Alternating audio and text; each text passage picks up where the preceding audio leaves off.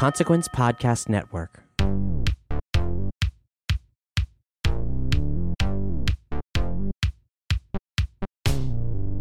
Why, hello there, State of the Empire listeners. This is Cap.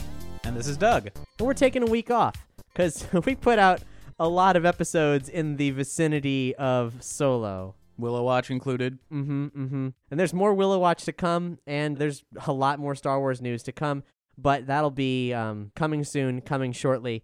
So we just wanted to put this out to tell you, hey, no, your feeds do not deceive you. There is not an episode out this week.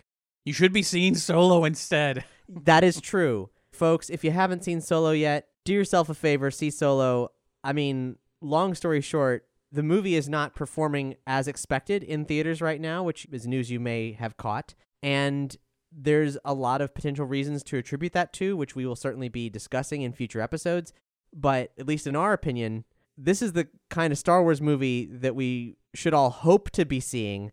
And if it doesn't make the money that the companies expect it to, we're just going to get more Last Jedi. And whether you liked it or not, that was a divisive and tragic event for the entire fandom. There's been a big movement online for trying to vote with your dollar, and everyone said boycott this movie because they'd assumed it would be really bad. But it's actually good. Yeah. So if you want to vote with your dollar, show them. I really, really recommend going to see it if you're on the fence about it, because, I mean, really, despite how you feel about The Last Jedi, I still kind of liked it, but let's just say you hated it. There's no way this is going to be worse than The Last Jedi for you. I can't imagine anybody who hated The Last Jedi hating this worse. There's no chance. After careful consideration, I can safely say that against all odds, Solo: A Star Wars Story is my favorite Star Wars film of the Disney era. Rogue One is a very close second, but it had some problems, and for the most part, Solo is a pretty sterling film. Yeah. How rare is it that we're all going to agree on that for a Star Wars movie? So, I don't know. I feel bad. It needs to be doing better. Yeah, so anyway, catch up on State of the Empire and Willow Watch if you haven't. And we can actually offer a little bit of a teaser for some stuff to come later in the year.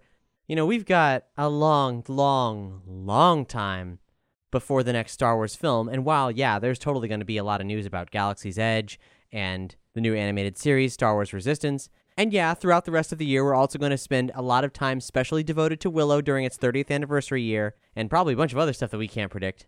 But this is not just a Star Wars podcast, it is a Lucasfilm podcast, and there are quite a few strange things under the Lucasfilm banner. A lot more than we even realized, actually. So, if ever there's a dull moment, we're going to be investigating lesser-known Lucasfilm productions outside of the big three, Star Wars, Indy, and Willow. And the first thing we've scoped out is an early 80s animated film called Twice Upon a Time.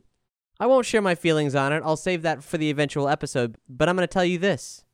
I'm pretty sure I can guarantee you've never seen a film quite like it. You certainly won't have to track this thing down for that eventual episode. We'll tell you everything you need to know. But in case you're the kind who loves to do homework, track down the film Twice Upon a Time and scope it out before our eventual episode about it.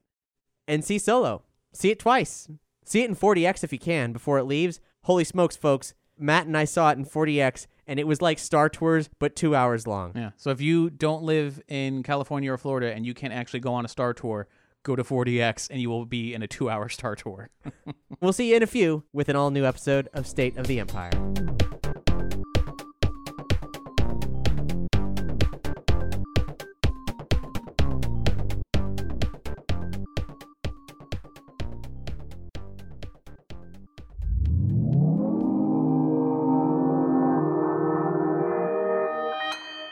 Consequence Podcast Network.